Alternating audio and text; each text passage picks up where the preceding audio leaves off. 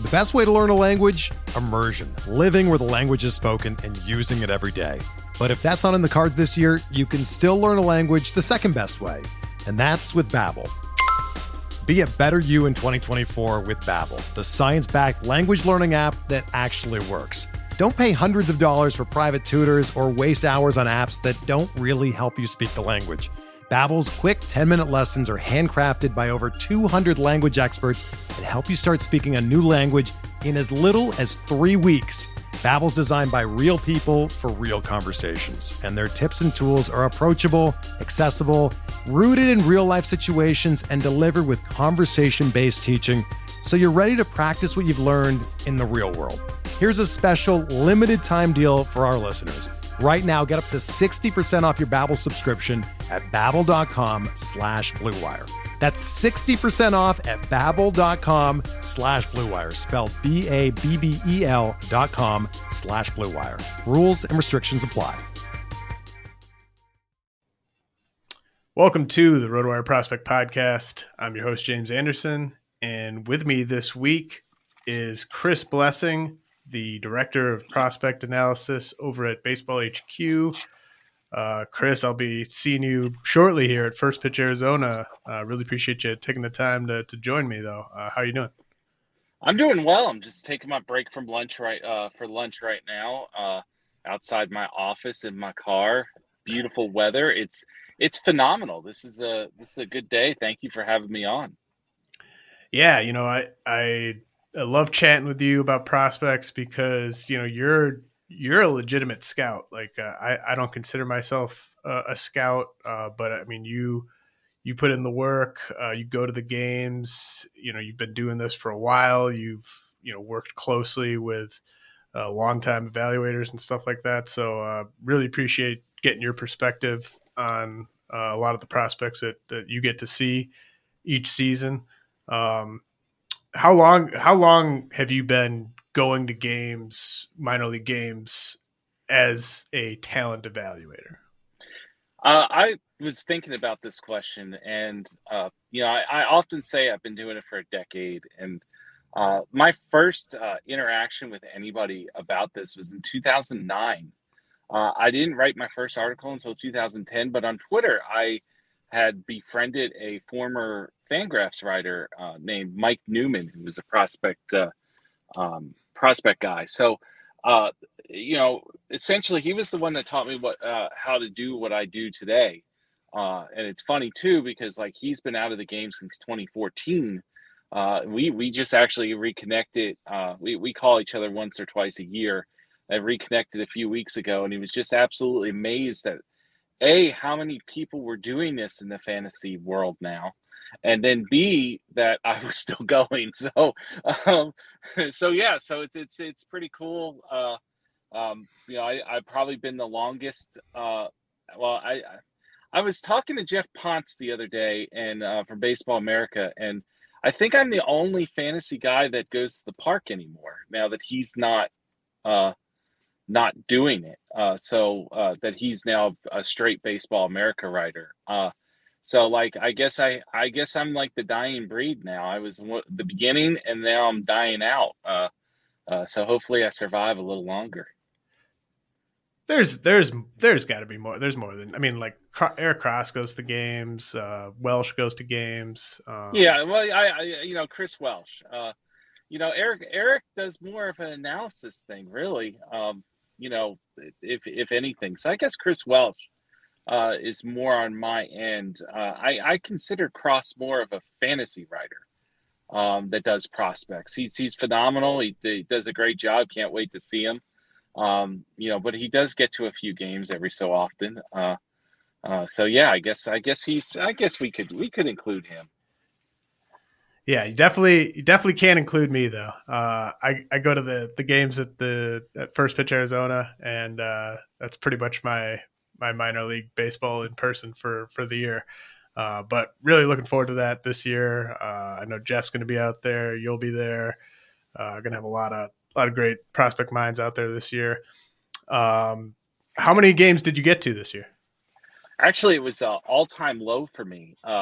I have decided last year to concentrate more on getting maybe only one look at a team and then go into the video, because the video's gotten so much better.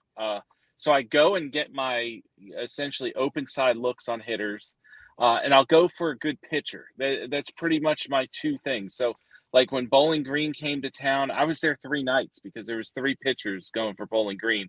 And we'll talk about one probably later, because there is one that I really liked out of that group.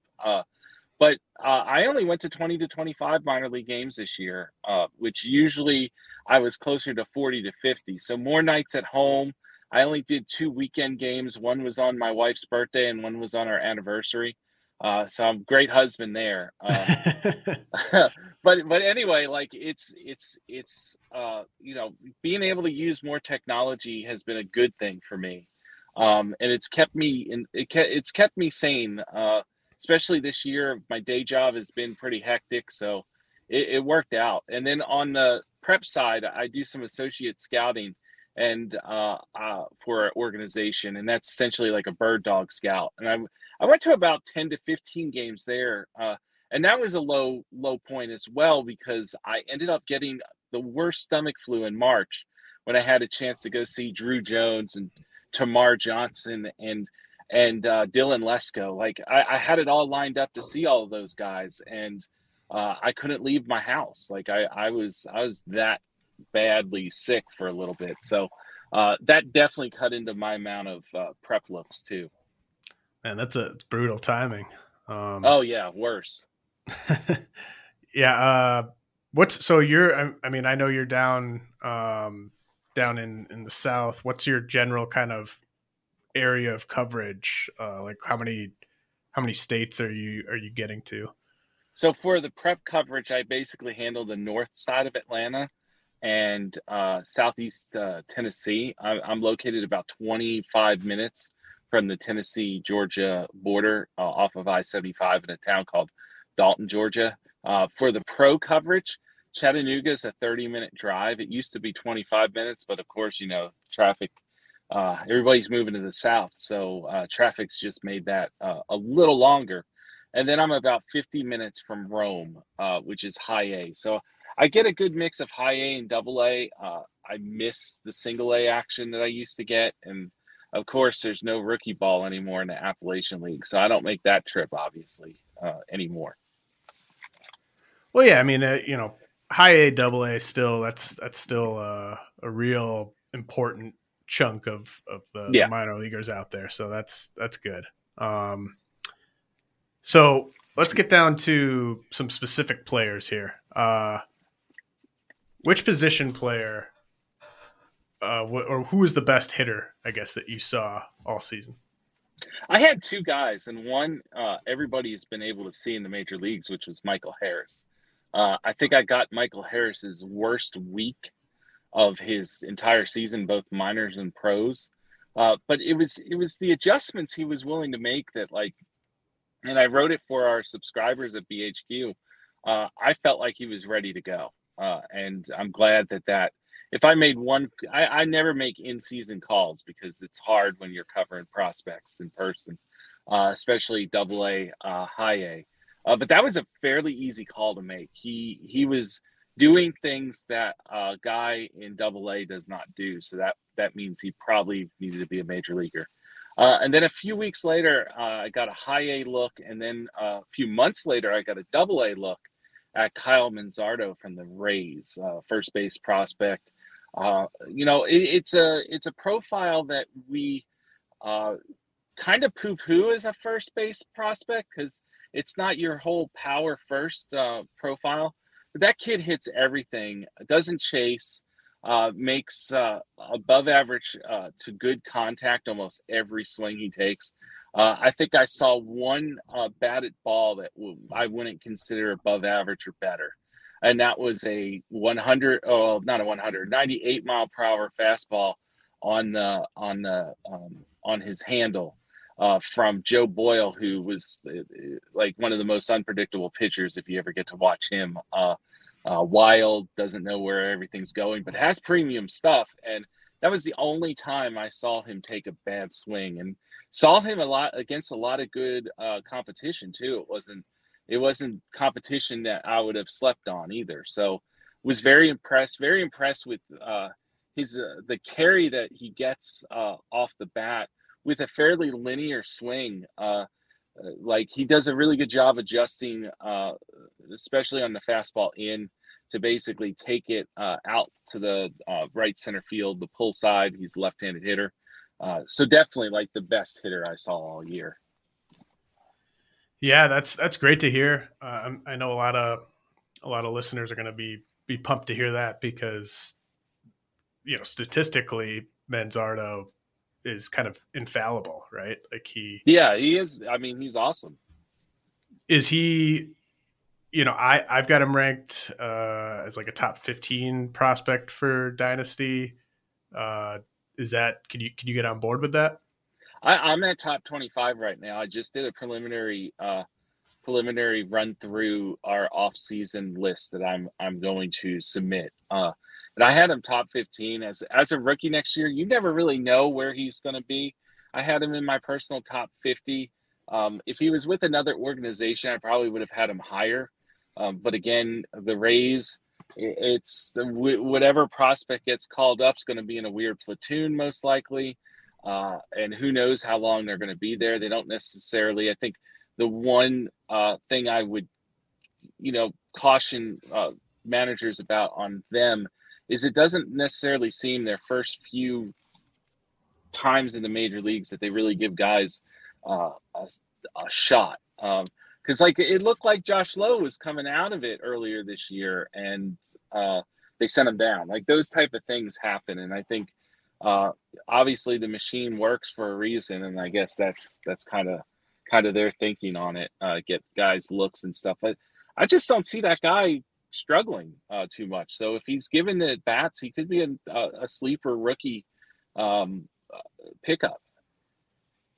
I mean, he seems sort of a cut above. Obviously, Lowe was exciting for fantasy because of the power and the speed. Yeah. And people were really excited about Brujan's stolen base potential. But Manzardo seems like the best hitter to come through that org since Wander Franco to me. I agree. 100%. Yeah. So, I mean, I'm really excited. And did you mentioned the Rays are going to platoon a lot of guys. Do you think this is a guy who will need a platoon? That doesn't necessarily mean he won't get one, but do you think he can just handle same-handed pitching fine? In my look, he did.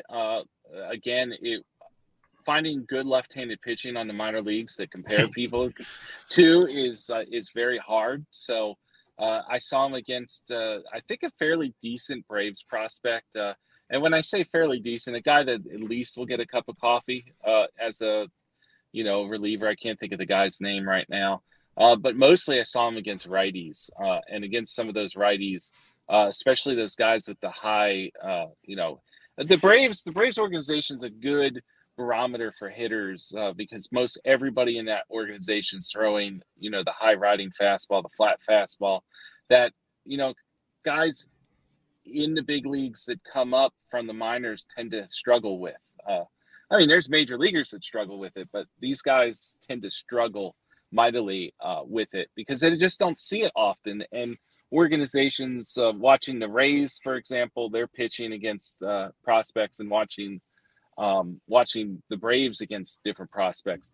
It's a good barometer. So I think he's a guy that probably will handle both sides of the plate. Who knows? I'm never this excited about a first base prospect. So it's very uncharted territory for me. Yeah, man. I mean, it is for me as well. I mean, there were, you had Torkelson and Andrew Vaughn, kind of just, big time pedigree guys, you weren't going to rank those guys low or anything, but for a first baseman to come from, outside of the top 50 prospects and climb up into the top 20 for me is pretty rare. I wanted to jump back. What'd you say?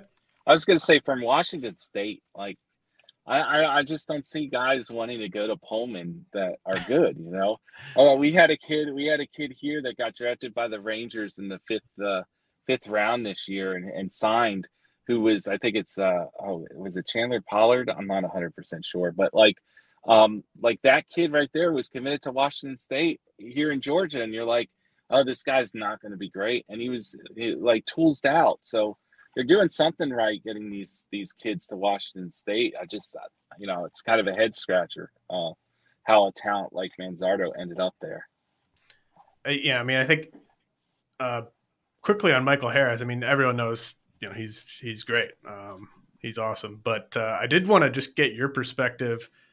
I've just been, and I remember the 2019 draft when they went, a little bit overslot on a bunch of prep guys in the middle rounds, and thinking that was an interesting strategy and was interested to see how it paid off. But can you kind of help put into perspective just how insane it is that they plucked 2 prep hitters in that 2019 draft in Harris and Vaughn Grissom, and they gave them, I think, a combined $900,000, and to have those 2 guys up and productive in the big leagues this fast, like, it's just one of the craziest scouting hits I can recall.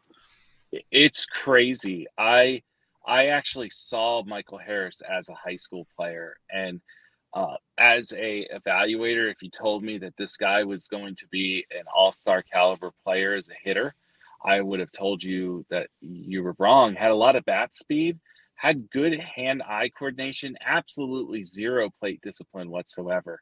You don't normally see kids teach themselves that. Had no clue on spin, taught himself that. He was a special guy, and I'm not surprised that the Braves scouting department was able to sniff him out in their own backyard. I mean, there were several teams that saw him only as a pitcher.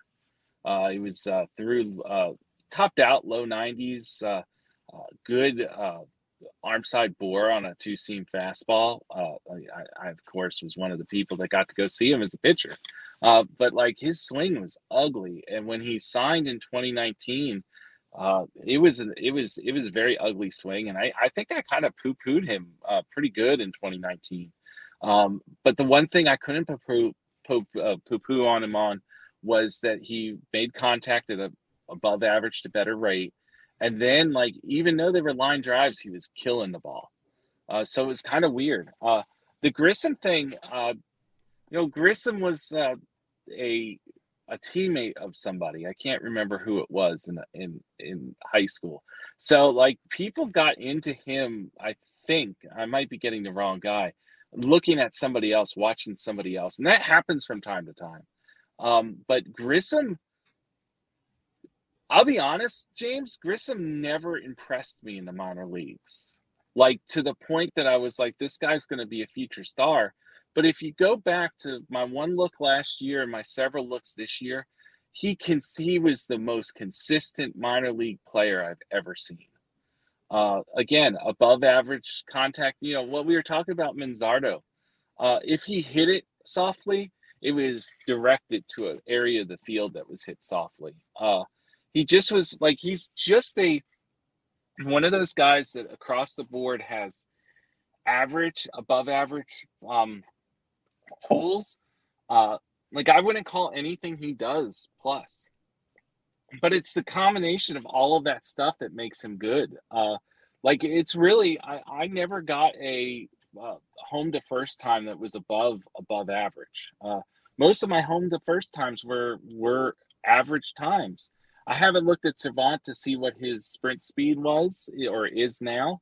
I did see some data that, like, his arm's not as strong, and that was maybe the one thing that I kind of, kicked him on, if that was anything. But, like, it was a kid, and we're going to talk about another Braves prospect, Justin Henry Malloy, probably a little later in this. But it's a similar thing. It's just, at least Grissom has a position. Malloy doesn't have a position, but, like, it's obvious that they've been targeting a certain type.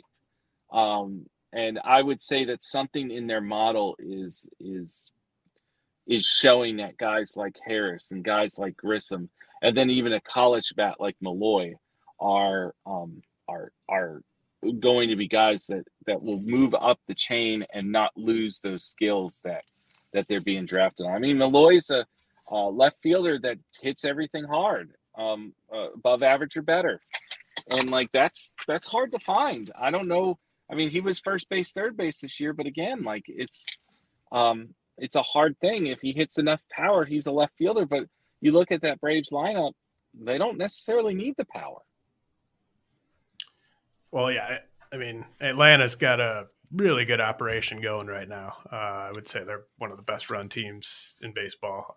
Not surprised. I mean, they've got the hardware to prove it, but I mean, they just keep producing guys.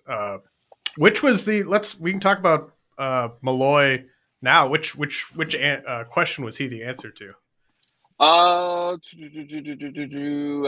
It was the guy that impressed you the most. Okay, like kind of like sort of surprised you. Yeah. Yeah, surprised. And I had him tied with Everson Pariah of the Yankees, who I guess I hear so many things about guys with double plus power potential, and honestly, most guys don't impress me that much. And then you go and you see a guy that actually has it. And the sort of light tower power and the season he had, being a guy that, is kind of a free swinger, kind of tailing some of that off. And I don't know if that's something about the competition he's facing. We'll probably get into that a little more later, but I thought he was a guy I wasn't going to like. I don't like those, free swinging power hitters mostly. But he was a guy that was so easy to like. And like, I started my season with him and like still is making that impression. So that was a surprise. And then of course, Justin Henry Malloy, he was a kid I saw in college. He went to Georgia Tech for a year, but I had seen him at Vanderbilt and just kind of was lost on our good roster, if that makes sense. And looked like first base, third base only, really first base only. Didn't have the footwork for third base. And I think that's the reason why he's in left field now. Of course, Matt Olson's there, and there's a greater need for outfielders than first basemen in this world of baseball. So, there's a role for him. I'm just concerned whether he ends up being on the wrong side of platoon. I think he's a major league player, and I think he's somebody who could produce at the major league level. But my concern with him is, being, kind of pigeonholed into one defensive position. And that's why, for a guy who's not been hurt, that's why he's headed to the fall league this year. He's got to learn left field. He didn't play left field mostly when I saw him. I think he might have gotten in one game in the outfield. But since he's been up to AA, he's been an outfielder. And I think he's in AAA now too. So, he's a guy that's rapidly ascended up their chain. How do you project the hit tools on Henry Malloy and Pereira? The Malloy, I have him as probably like a 55 hit. Somebody who could easily hit 270, 275. I think the power will come. The power right now is not there. But that's the one thing. If you look at Grissom and look at him, these are guys that should hit for power based on their physiques. Grissom is long and lanky, and Malloy's not as long and lanky, but he's a powerful dude. Obviously, he's hitting the ball as hard as he is. Pariah, I would probably throw a 4 hit on him. I think he's like more of a 240 hitter, but still, like if you have that kind of power, and if he continues showing the patience that he showed this year, that's a what do you call it? At least a top 150 outfielder, especially if he's hitting those home runs. So like, you hear, I think a lot of evaluators won't throw 4s out in the public sphere because they think that like that will, get you off of somebody. But there's plenty of 4 hitters that are, on our fantasy rosters, filling specific roles for us. And you're not going to find a power bat that's going to be able to produce the type of power that he's going to produce. It all depends on his on-base percentage, or really. If he's reverts back to a more wild swinger, freer swinger, then we might have some problems. But I got to see him against good competition again, and he wasn't necessarily getting too fooled by breaking pitches. Good breaking pitches, yes, you expect that, but most of the power hitters I see in the high A level tend to have more of a struggle with those breaking pitches compared to what he did. What's the speed projection on him? He went 21 for 28 on steals this year. He's a plus runner. I think that he's more of a freer runner.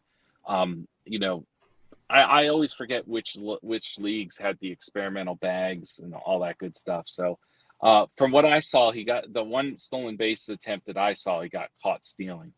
And it was probably against a catcher that was one of the better catch throw guys in the league. So it's necessarily kind of like maybe not the best jumps right now, but a guy that's outrunning the competition as opposed to a guy that is, working the competition like Grissom did in the minor leagues. Grissom's not the fastest guy, but he it's just an incredibly heady player, Vaughn Grissom. So like, you either have that headiness or not.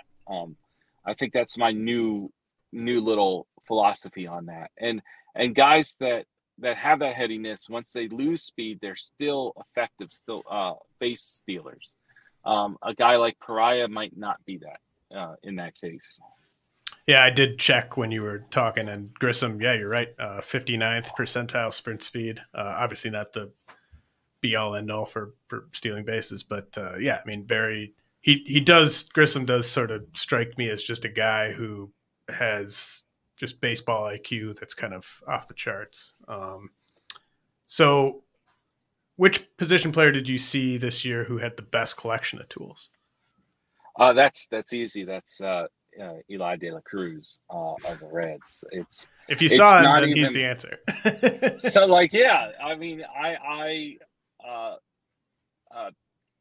had a rough summer at my day job. Let's just put it that way. I'm a property appraiser for an assessor's office, and we changed values this year, and that's never good. It kind of beat me down. I'll be honest. It beats me down every time we do something like that for about 45 days until our notices are done. And that's the key thing. That's what got me out of my funk. Was De La Cruz. Even my day-to-day funk, it got me out of. I enjoyed being at home at 5:00 and watching baseball, preparing for the podcast or writing an article or whatever I do, spending time with my wife. I enjoyed that, but everything else was a slog. I saw De La Cruz. Life just got flipped upside down. I have not seen a collection of tools on that level since maybe Yasiel Puig, and I would not have put him in Puig's league. And that there's been a lot of good guys that have come through there. Luis Robert came through there with a great collection of tools in AA. I can't think of a guy. The old timers in Chattanooga. So that day he hit a 513 foot home run. Mm-hmm. They said that the only guy that's hit a ball that far in Chattanooga was Adam Dunn. And they even wondered if Dunn could have done that in AA. And I've the TrackMan operator. She told me that like her eyeballs just exploded out of her eyes when she saw it. The media guy texted me, and that I had been at 2 of the previous 3 games, and he's like, "You had to have been here for this, right?" And I was like, "No, I took off because it was a random Thursday," and I was like, there's nothing, I'll get to see him later on in the year, which I did. And I got to see great dominance and stuff and dynamic play from both sides of the plate. But like speed, it's plus to double plus speed.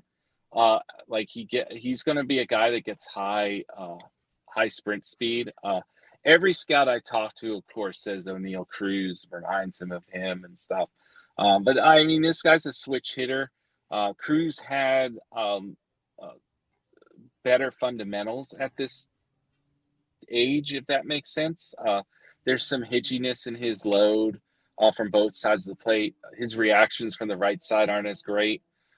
This guy dominated AA with no pitch recognition skills whatsoever. I think that's amazing. I would have never thrown him a fastball. I got to see Cubs prospect Ben Brown face him and just absolutely dominate him.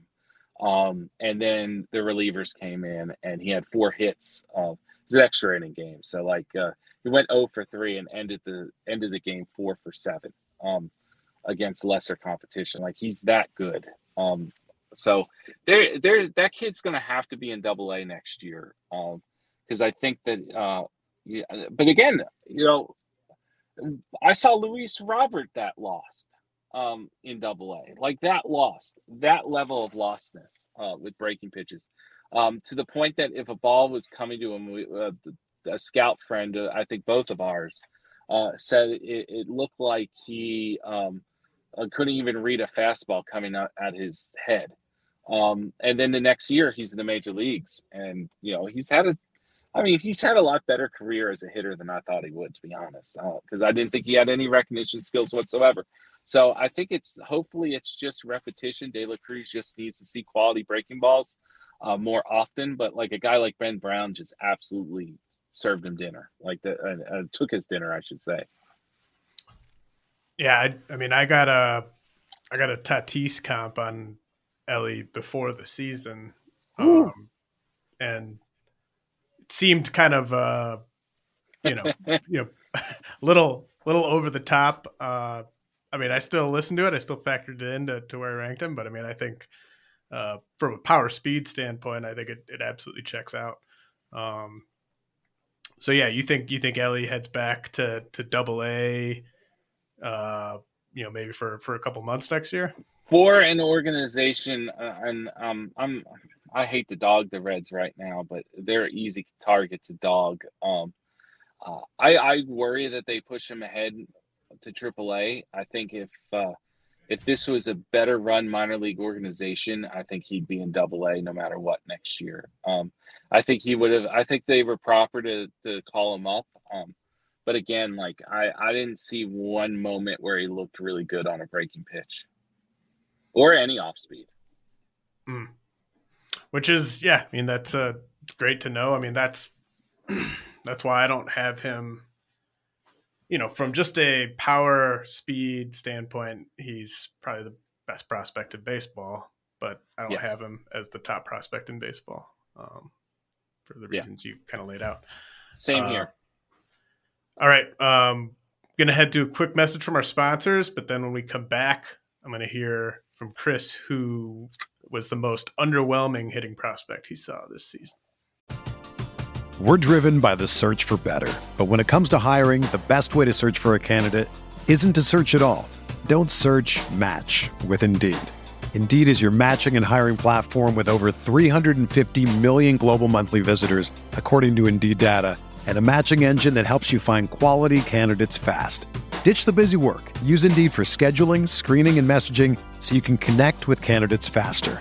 Leveraging over 140 million qualifications and preferences every day, Indeed's matching engine is constantly learning from your preferences, so the more you use Indeed, the better it gets. Join more than 3.5 million businesses worldwide that use Indeed to hire great talent fast. And listeners of this show will get a $75 sponsored job credit to get your jobs more visibility at Indeed.com/Blue Wire. Just go to Indeed.com/Blue Wire right now and support our show by saying that you heard about Indeed on this podcast. That's Indeed.com/Blue Wire.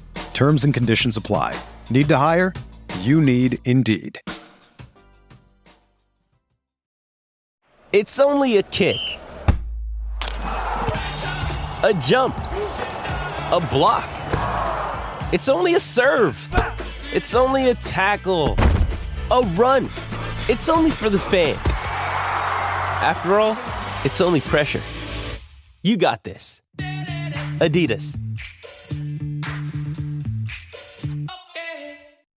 Jewelry isn't a gift you give just once. It's a way to remind your loved one of a beautiful moment every time they see it. Blue Nile can help you find the gift that says how you feel and says it beautifully, with expert guidance and a wide assortment of jewelry of the highest quality at the best price. Go to BlueNile.com and experience the convenience of shopping Blue Nile, the original online jeweler since 1999. That's BlueNile.com to find the perfect jewelry gift for any occasion. BlueNile.com.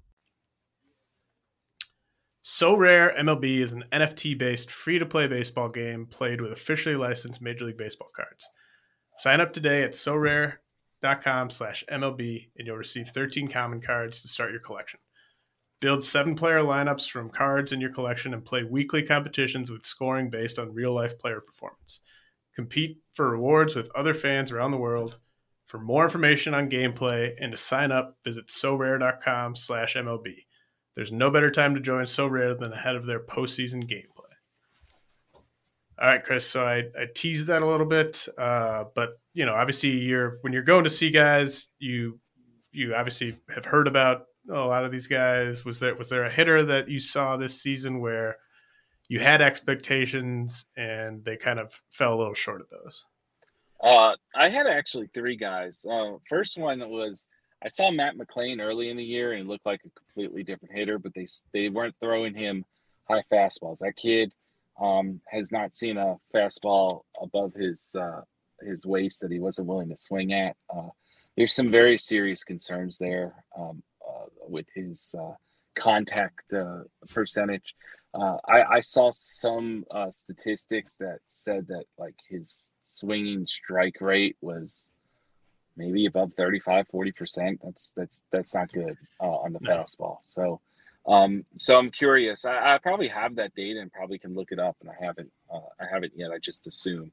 The guy that I saw multiple times this year that I liked last year that has kind of backed up for me is Jose Rodriguez of the White Sox. I thought he'd be a solid, not a great middle infielder.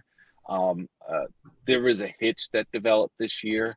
I don't know if it got better or worse. I can't really explain that the next time I saw him when Birmingham came through again. But it was different. I would say that his hitch was different and it wasn't any better. It's the level of contact, and unfortunately I never have high expectations for White Sox prospects that weren't taken in the first 5 picks of the draft. I was gonna say, yeah. And even then, I mean, Nick Madrigal hasn't really lived up to the billing that I thought. I mean, we started seeing it this year with Andrew Vaughn. And both of them are still young, but even then, like, I'll be honest, like Madrigal, his contact ability was amazing to watch, but it never hit the ball hard in the minor leagues.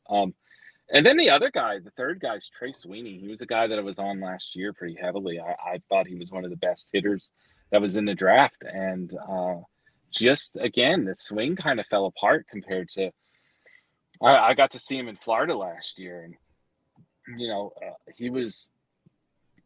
he was the most impressive prospect that I saw in Florida.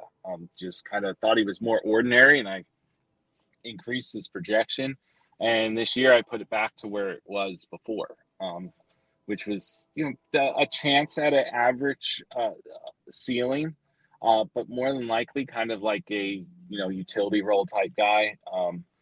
I don't believe he's a shortstop. I also don't know if he has the bat to really carry him at second base. This is a guy that kind of jumped off because I think we're going to see a lot of things from that 2021 draft that I think we all were. I'm not just saying teams were, but I think we all were desperate to find college bats because they just disappeared. You look at that draft, they just disappeared.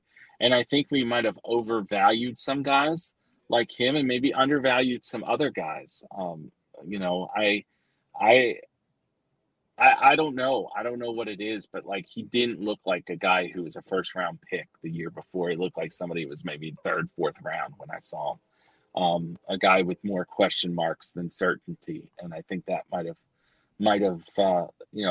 increased my expectations maybe some. And of course, my own first person looks last year did that as well. Yeah, I feel like the Yankees just take whoever the highest ranked left-handed college hitter is on their board pretty much every year. Yeah. And that was Sweeney apparently. Yep. With McLain, it's one of the most frustrating things for me. And I mean, this is why scouting hit tools on amateurs is just such a impossible task.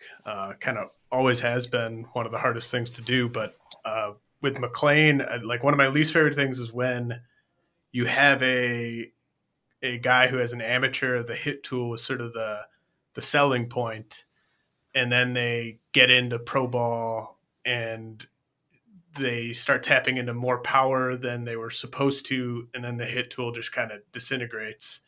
And or maybe just the scouting report was just wrong on them as an amateur, and maybe they didn't have as good a hit tool as people thought and had more power than people thought. But I was sort of hoping, like, I loved the idea of McLean being this guy who's going to hit for a high average and surprise people with how much power he was able to get to.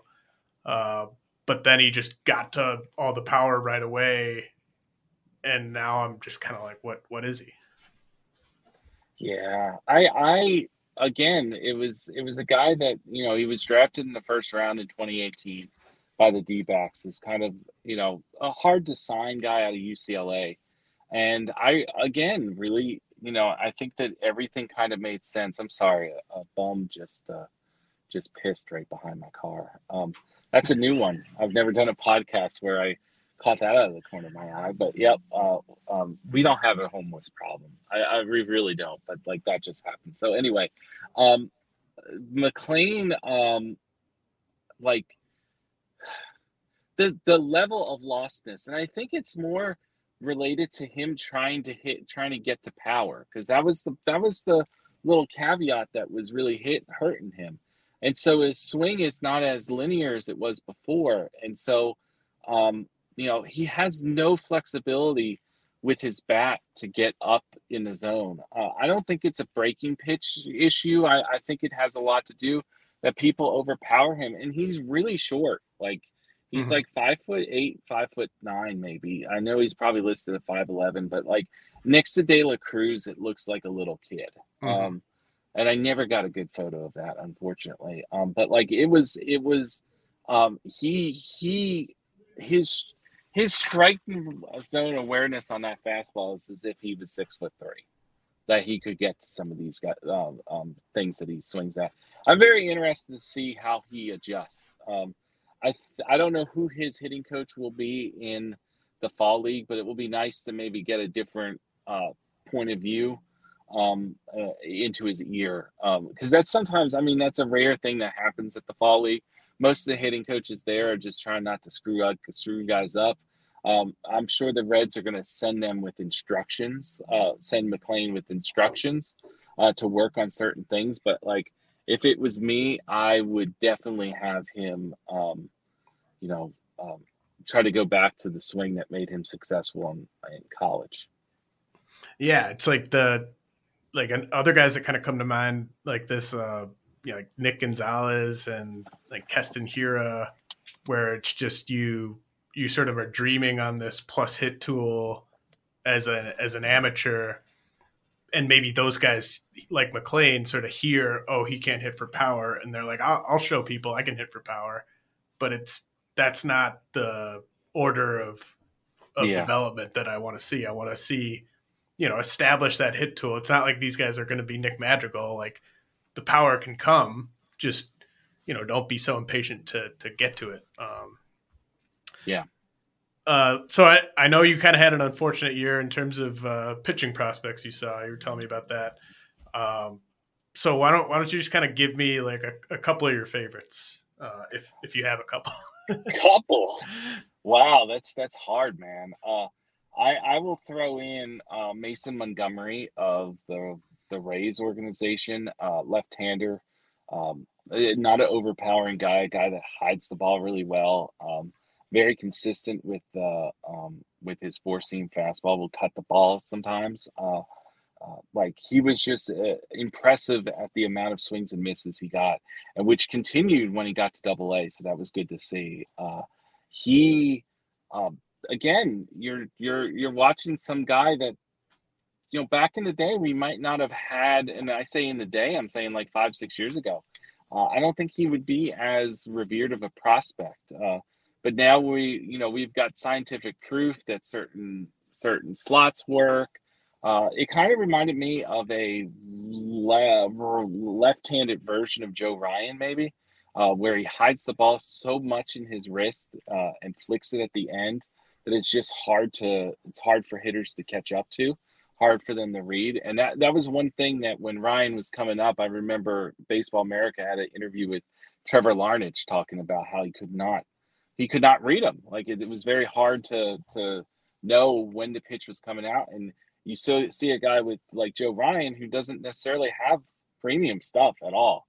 And he succeeds because of this deception with the way he delivers the ball out of his wrist. I think that the same thing you could say about Montgomery too. I mean, the fastball, like I think topped out at 91 when I saw him. And it was mostly 89, 90 and was got on hitters so quickly because it was so late in the progression where he delivered it. Good extension, but like it was mostly because he just hid the ball in his wrist, really.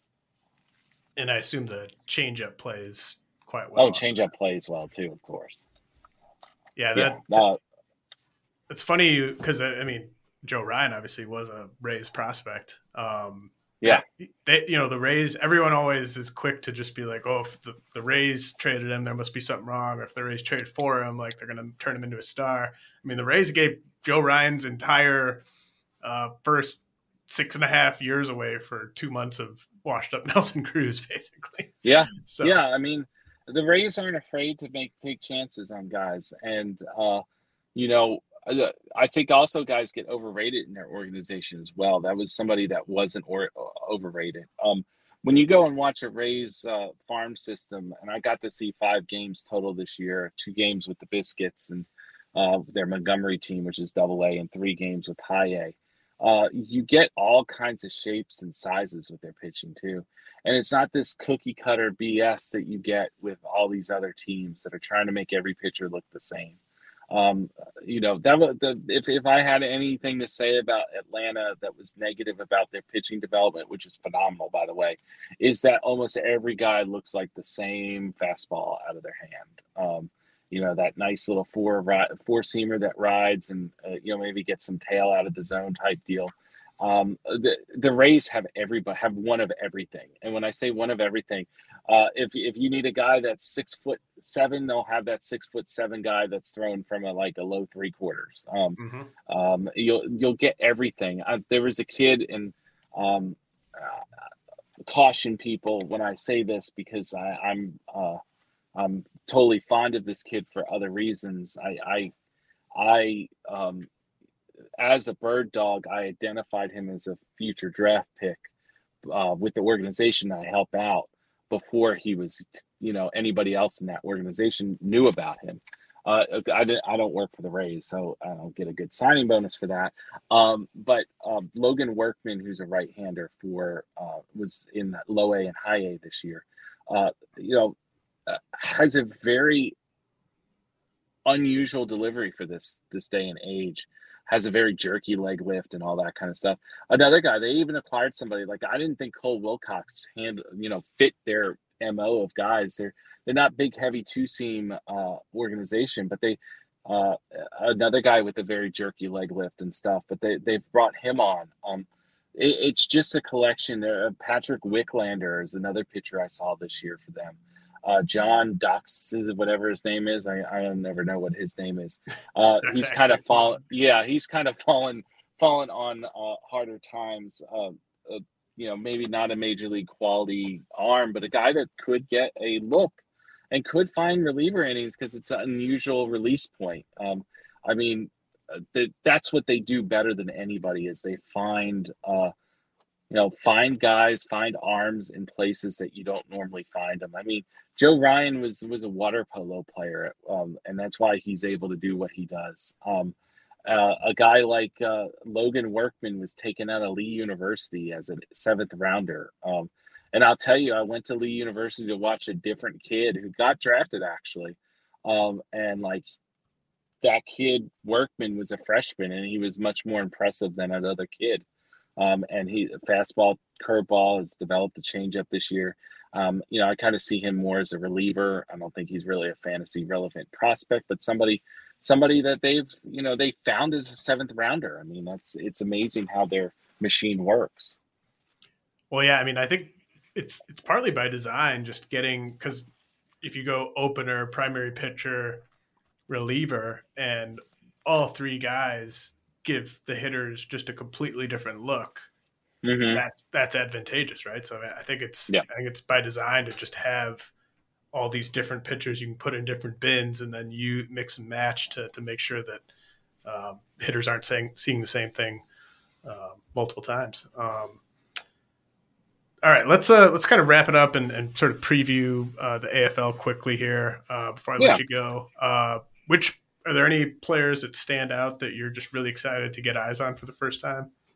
I actually picked one from each team. Novi Marte from the Reds on Glendale, Will Bednar from the Giants on Scottsdale, Jose Salas on Miami from Mesa's roster. Salt River's loaded. It was loaded last year. It had Torkelson and Beatty and a few other guys too. I think that was where Tovar was too. Like, that was a dynamic roster. This year, Jordan Walker, Jordan Lawler, Mason Wynn. I'm leaving some guys out there. It's a phenomenal roster. Kumar Rocker, a guy that I saw against Cole Wilcox, 2018 in a Georgia State playoff game. I'm looking forward to seeing him. I hope he throws. I hope he's in Fall Stars. I really do. If there's anybody that I'm hopeful to see during this trip, it's Kumar Rocker. And then Jackson Merrill was a guy that, like, a lot of my contacts is in that region of the country, in the Mid-Atlantic, was really hot, right? That was where he was from. Whatever region he was from, a lot of my contacts were high on him. And he's a kid that I don't really know much about, so I'd like to see him. That's the best thing about AFL, is that we get to learn about so many different things. Yeah, I mean that Jordan Walker, Jordan Lawler duo, I have them back to back in my rankings, so I could easily be swayed because I've got like Corbin Carroll and Gunnar Henderson, to me are kind of a cut above, but then there's this kind of clump of just extremely exciting young position players that Agreed. I just think are all just so great. I don't know how to order them. So, I could easily see myself being swayed by something I see out there on the 2 Jordans. And then just for people that might be going to First Pitch Arizona for the first time, what are they in store for here, Chris? Because I know you and I have been going for a while. You've been probably going longer than I have. I think this is my first one was 2016, and I've been to every one since. I have been to one of the only live Florida event that they had in the springtime a few years ago, right before the pandemic. Actually, I saw Jordan Walker at Decatur High School like 2 weeks before I went to that, and it seems like a lifetime ago. But anyway, it's a great week. You get every top, like almost the whole fantasy community. As Jeff Ponce told me a few years ago, he's like, Baseball HQ is the place that's actually bringing people together. And yes, it's a money-making probably thing for Gannett Media and all that good stuff. But we're bringing people together. We're bringing all these analysts together. People from RotoWire like James and Clay and Erickson, like you're getting those people, but you're getting people from all of the different places, and you can ask them questions. You can do a draft with them. You can do so many different things. You can play poker with them. I never play poker with fantasy people because like they're like right up there. They've got all the odds and stuff. It's hard to like pull the sheets under them. But they have like these poker games that go for hours. But like the level of like you get all of this information, and if you're in, let's say, this very niche league, there's somebody there that's going to be talking about that league. or you could at least ask questions about that league. I think that's the greatest thing about this whole thing is it's such a free environment where, everybody is extremely friendly, willing to impart their knowledge, coming from all kinds of different fantasy backgrounds. We've got a lot of, for those prospect people, since this is a prospect podcast, we got a lot of great prospect people to be there.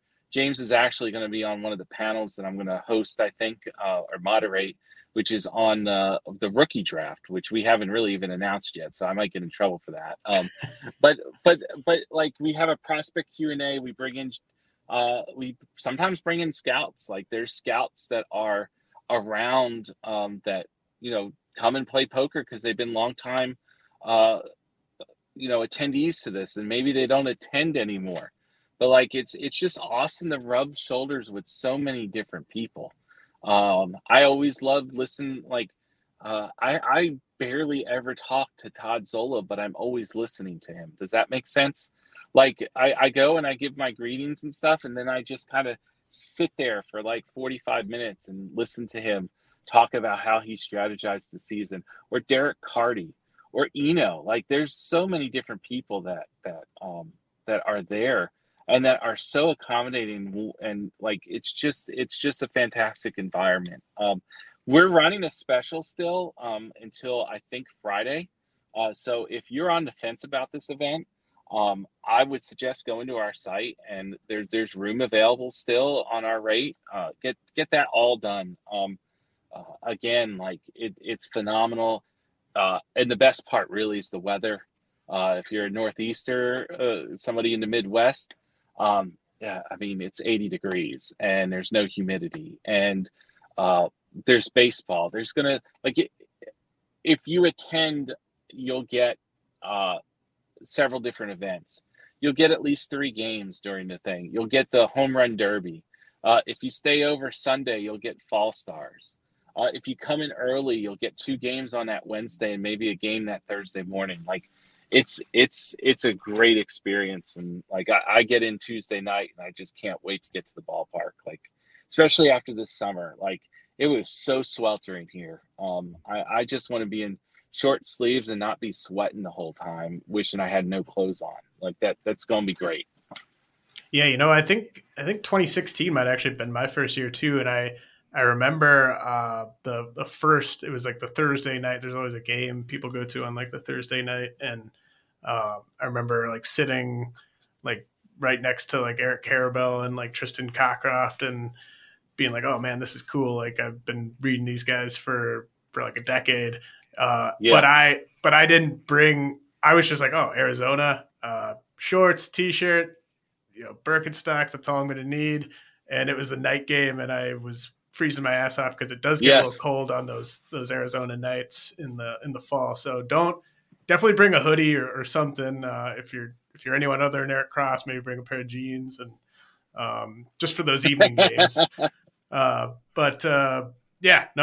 can't wait. I mean, if you're going, you see me, you see Chris, please just come up and ask us anything. I mean, that's the whole point. I mean, I talk to a lot of people there every year that I've been kind of corresponding with on Twitter all season, and get to put a face with the Twitter handle, and we can talk about prospects and stuff like that. So please come out if you're thinking about it. It'll be a blast. You'll meet a lot of people with similar interests and stuff like that. So really can't wait to get out there and talk to you in person, Chris. Same here. It's been too long, man. Yeah, no, it absolutely has. 100%. Why don't you tell people what you got going on, what you've been working on, and where they can follow it? Well, we're actually working on putting together the Ron Chandler's baseball forecaster. So I've been doing a little bit of that, helping out with the rookie content there. So that comes out usually around Thanksgiving time. And if you do, go to the conference, you get both of our books sent to you with the registration fee. So that's pretty cool. I'm also working on minor league baseball analyst. So I'm like putting that together. And even though I also am working on I have my fantasy stuff, but I also have other stuff as well. So I'm working on my cumulative list, which, differs slightly from my fantasy list. Of course, I might have catchers ranked a little higher than I would in fantasy and that sort of thing. And defense is a higher premium there. Sadly, I still had Christian Pache in my top 50 last year, but he was nowhere in my top 200 because I only go up to 200, James. But he was nowhere in my fantasy top 200. But a plus defender, a potential plus defender is worth to me at least 3 WAR for a team. So I still had it. I didn't think he was going to be that bad of a hit. Oh my God. So it just got a lot of different things going on. Well, definitely follow Chris. I really appreciate you taking the time, man. And again, I'll be seeing you here in, I don't know, about a month. Yep, man. Take care. Thank you for having me on. All right. We will be back with a final episode of the regular season on the RotoWire Prospect Podcast next week. Everyone is talking about magnesium. It's all you hear about. But why? What do we know about magnesium? Well, magnesium is the number one mineral that 75% of Americans are deficient in. If you are a woman over 35, magnesium will help you rediscover balance, energy, and vitality. Magnesium supports more than 300 enzymatic reactions in your body, including those involved in hormonal balance. From functional medicine doctors to mental well-being and female hormone experts, we all know that magnesium is the one mineral to improve all aspects of well-being and health. But which one? Magnesium Breakthrough from Bioptimizers, the trusted choice recommended by leading experts with 7 best-absorbed forms of magnesium to ensure your body receives the support it needs for overall well-being. Go to bioptimizers.com/balance today and use code BALANCE10 for 10% off. Support your journey to wellness at bioptimizers.com/balance. Magnesium Breakthrough from Bioptimizers, your foundation to optimal health and vitality.